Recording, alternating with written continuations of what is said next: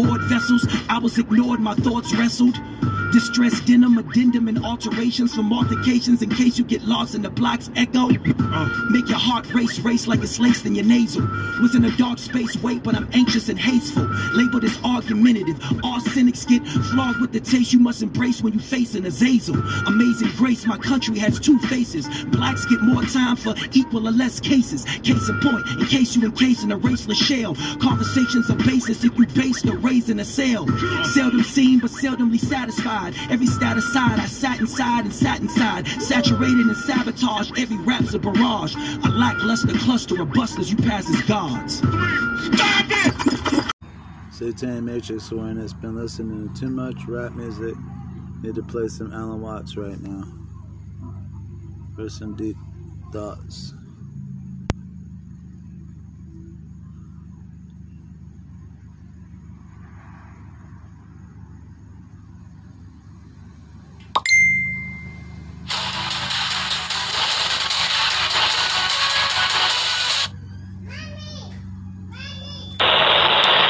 Once upon a time, there was an old Chinese Buddhist master called Lin Ji.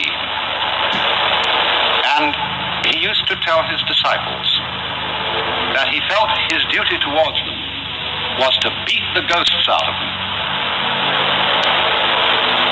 And I pointed out to you last time that Buddhism is in a certain sense an awakening.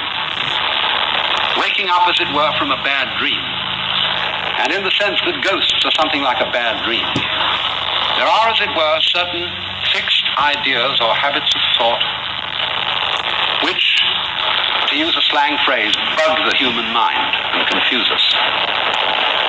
And I was trying to explain one of them, which in Mahayana Buddhism has been very carefully investigated. And that is the idea that this world is not really what we call substantial. There is a theory in Mahayana Buddhism that is called the doctrine of mind only. And this isn't quite like Western ideas that we sometimes call subjective idealism. The idea, in other words, that the whole world is something that exists only in your own mind and there isn't any outside there, as it were, at all. It isn't quite like that. And I want to try in this program, among other things, to explain the difference. Now, the important point to understand from this was contained in the Buddha's original teaching is that the whole of our world of experience is an experience of pure pattern.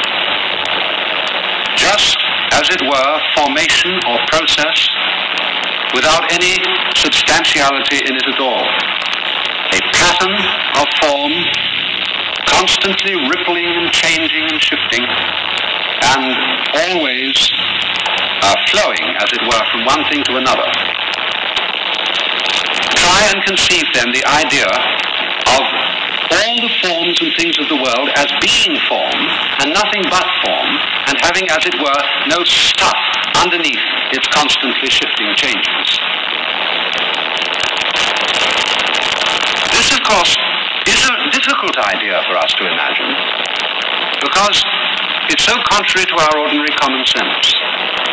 As I explained last time, we tend to think of our world by analogy with the potter's craft.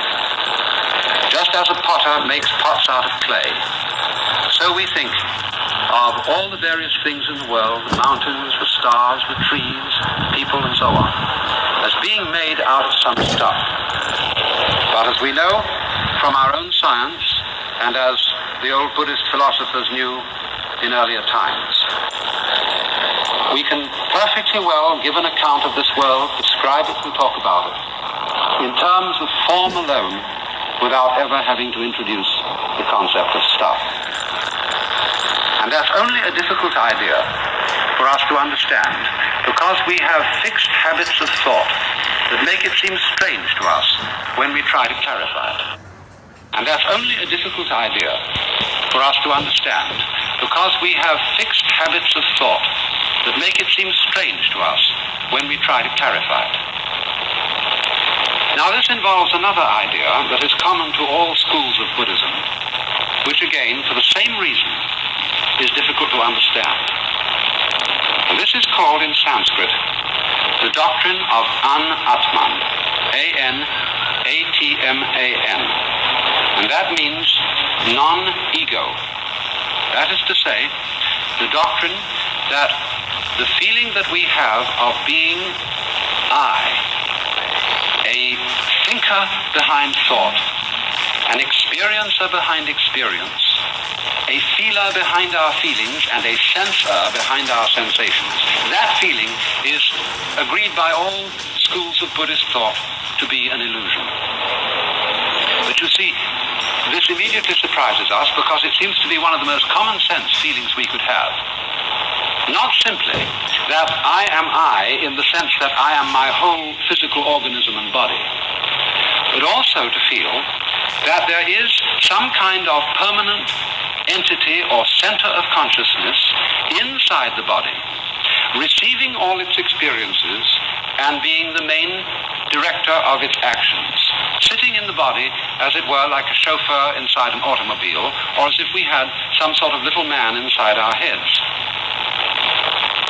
And so it does seem a fundamental, commonsensical idea that we, as ego, as I myself, as the knower, the little man inside the head, am a sort of screen upon which life is constantly writing a pattern. And we develop from this the fear that the writing of life upon the screen may wear the pattern out, in the same way, for example, as if I were to write here upon the sand and begin to trace patterns in it. Now, as I go on writing, the sand begins to be scattered. And so in the same way, we have, as it were, the impression that the constant motion of life is wearing out the conscious knower, the ego. And therefore, we develop a kind of resistance to experience.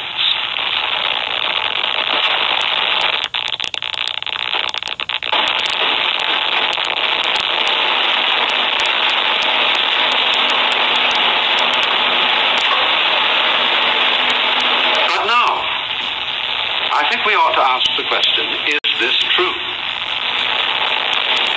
Is experience something that happens to us, that we have?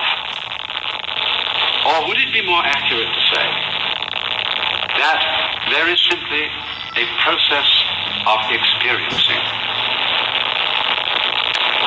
Again, the Buddhist philosophers of ancient India had realized something which we can perhaps see even more clearly as a result of our own scientific investigations of just what perception is in terms of our own nervous system.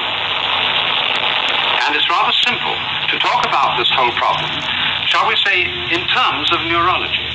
And this is not to say that our consciousness, our minds, are nothing but nerves, because that sounds like a kind of materialism. We have to understand that we don't know, as it were, what the nerves are in terms of some kind of material substance or mental substance. We can think of our nervous system simply as a pattern.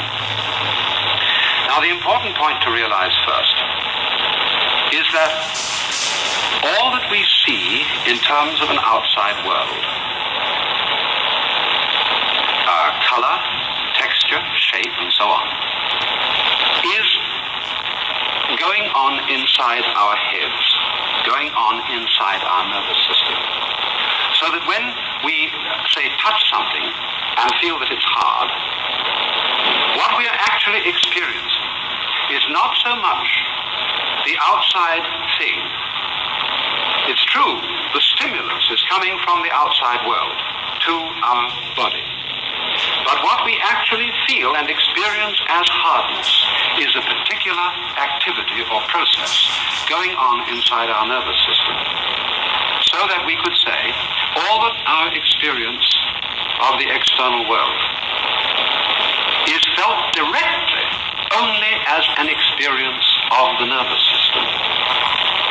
And even that, in a way, is not quite correct. Because when I say an experience of the nervous system, that what we are experiencing is a state of our nervous system, this still isn't a simple enough way of talking about it. Because it sounds again as if there were, behind the nervous system itself, an experiencer. What we have to try and get clear is that our sensations are processes in the nervous system, and that those processes are us. The self is the process of sensation. In other words, there isn't a sensor behind sensation. When we have a sensation, we don't have it, we are it. And so it helps then if, first of all, we could think of the nervous system as being a pure pattern, something like the one I'm going to draw. I'm going to draw a pattern in 4 stages of its movement.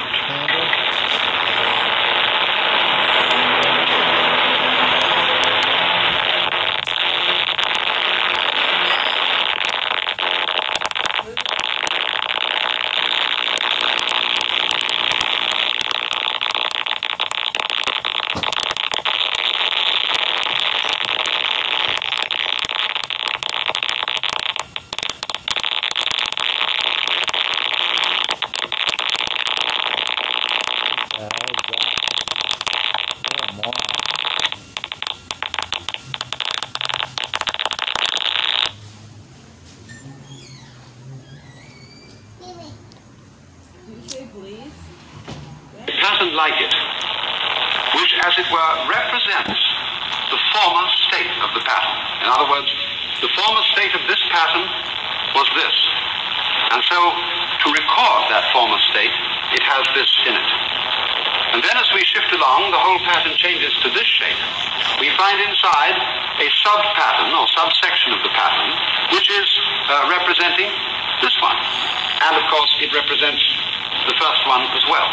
And so when we finally come over here and the pattern has shifted to this shape, here is a pattern inside it which represents this pattern. And so this ability of a pattern to contain elements which represent its former states is what we call memory. In engineering language, we would call it feedback, because feedback is the system whereby any system of energy is enabled to record the results of its own action, so that upon that record it can, as it were, make plans for the future. It can, in other words, correct its action. And so because human beings have memory, the capacity of the pattern of the nervous system to record its former states, the human being can make predictions about the future, and so, in general, control its activity. But from this extraordinarily marvelous ability, there arises a certain, I could call it, confusing byproduct. And that is the feeling that there is, as it were, a constant entity, like the screen of sand that I was drawing on a little while ago. In other words, because the permanence, a certain element of permanence runs through these changing patterns, this permanent behavior of the pattern, or permanently repeating behavior of the pattern, gives the impression of some substantial mind stuff or mind entity underlying the pattern and upon which the pattern is recorded. It's the same sort of illusion that arises when, for example, I would take a flashlight and rotate it in the dark. And you would see, in the ordinary way, a continuous circle of light. Actually, this won't quite perfectly come through upon the television camera, but something interesting and analogous to what happens to us does come through. You'll see the light leaves a track behind it. And in the same way, the moving light leaves a track upon the retina of the eye. And that is what gives us the illusion of seeing a constant circle of fire. And so a similar illusion arises from the repetitive pattern of the nervous system, and thus gives us the impression, you see, that there is this constant thing, the experiencer, who, as it were, lasts, endures like a substance from the past, through the present, to the future, but at the same time has, as it were, to protect itself against being worn out by experience. And so, gradually, we come to develop within ourselves a resistance to what we are experiencing. And this comes about not only because we are, as it were, afraid of being worn out, but also because the problem of control constantly arises. That is to say, we become anxious as to whether our predictions are going to work out. And therefore, we tend to get overcautious, over-questioning as to whether our acts are exactly right or exactly wrong, whether our thoughts about them are exactly right or exactly wrong. And as a result of this, our resistance to experience builds up. And all this does is to make the whole system, the whole flowing of the pattern, operate not more efficiently, on the contrary, but stickily. That is to say, supposing when I write, I resist my own action of writing. And instead, in other words, of drawing a smooth line in a perfectly straightforward way like this, I start resisting my own movement and go.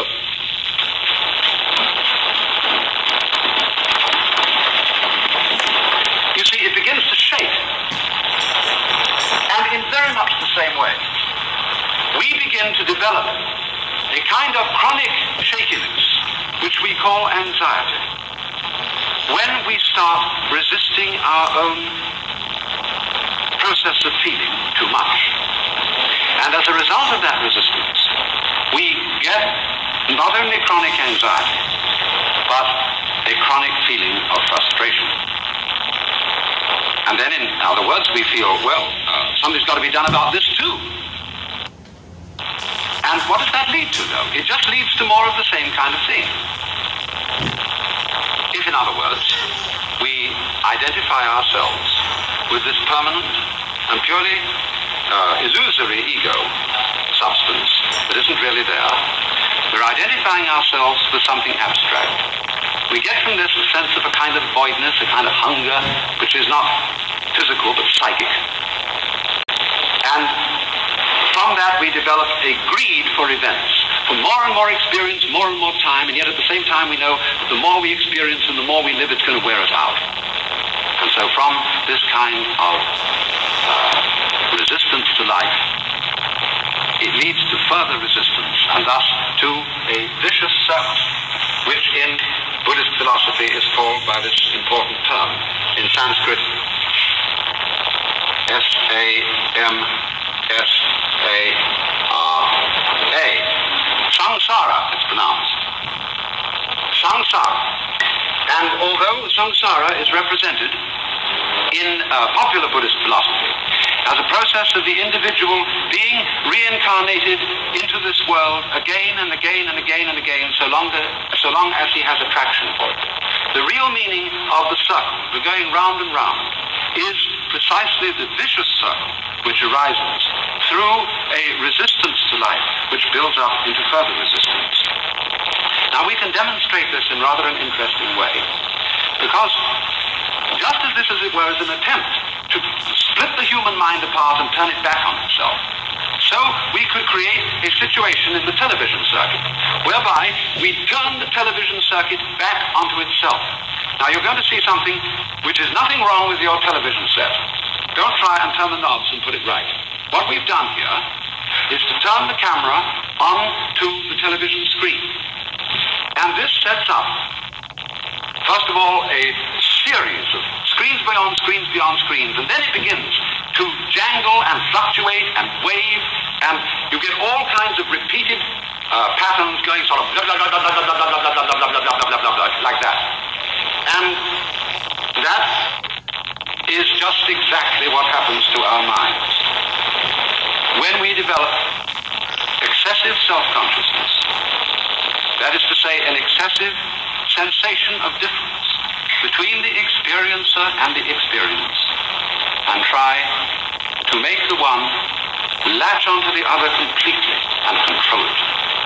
When, in other words, the experiencer resists experience, that's not what really happens. What really happens is simply that the whole pattern of our consciousness, of our nervous system, gets sticky and begins to jangle on itself. And under such conditions, that is to say, for example, when we are worrying about worrying, and worrying about worrying about worrying, and that sort of thing, life becomes an intolerable burden. And we say, well, let's get out of it. Well, let's get out into the garden.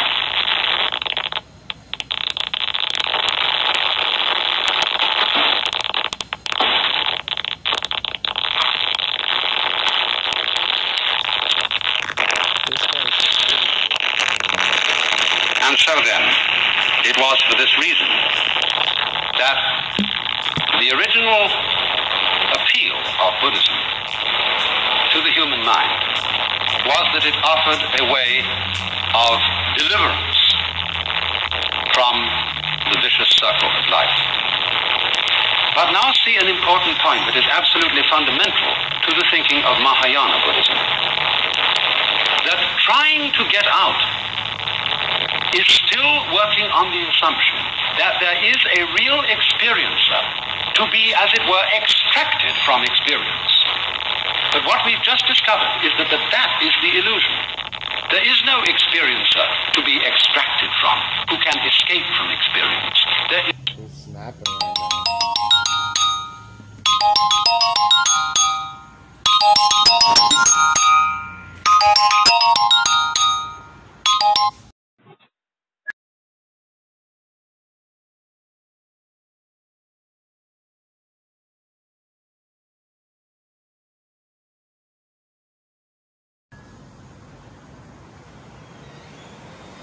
is simply experiencing just the moving pattern. And in the symbolism of Mahayana Buddhism, the person who is no longer, as it were, seeking an escape from life, but has realized that it isn't something to be escaped from, is called in Sanskrit a bodhisattva. And here you see a typical and one of the most famous of the bodhisattvas called Kuan Yin, the bodhisattva of mercy, who is thought of as one who has come back into the world of everyday events, there to live it fully and to help all other beings to be delivered. In other words, the ideal of Buddhist wisdom no longer becomes, as it were, a detached and aloof sort of sage who shuns life, but one who loves life and therefore gets thoroughly involved in it. And this is very astonishingly illustrated in another bodhisattva figure who is known in Japanese as Fugen. The interesting thing about this picture is you see a woman sitting on a white elephant. Now, Fugen is usually invariably shown in male form and always sitting on an elephant. But this particular woman figure is a figure of a courtesan. It may seem surprising that a bodhisattva, a great sage, manifests in the figure of a courtesan. This idea is not to be taken exactly literally. What it means is that the courtesan represents, as it were, the most worldly of the world, and therefore represents the life, the nature, the experiencing that human beings are constantly afraid of. The bodhisattva is not afraid, but assumes this form, symbolic, and therefore represents the whole attitude of, as it were, overcoming life by not escaping from it, but by accepting it completely and profoundly. Through, of course, the discovery that it doesn't have to be accepted. There is no one separate from it to do the accepting.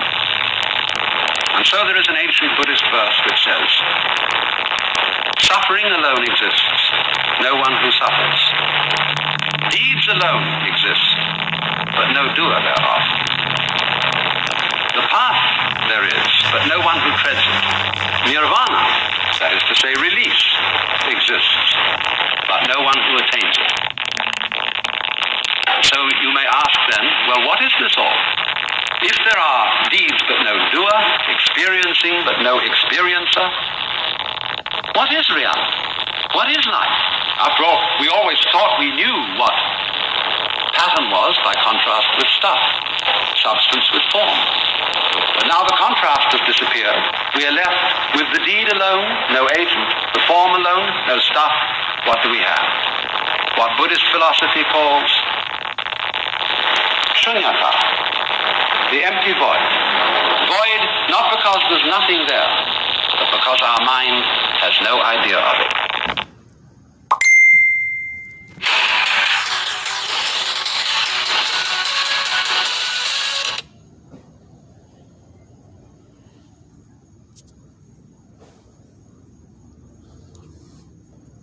Satanic Matrix Awareness, that was Alan Watts, The Little Man in Your Head.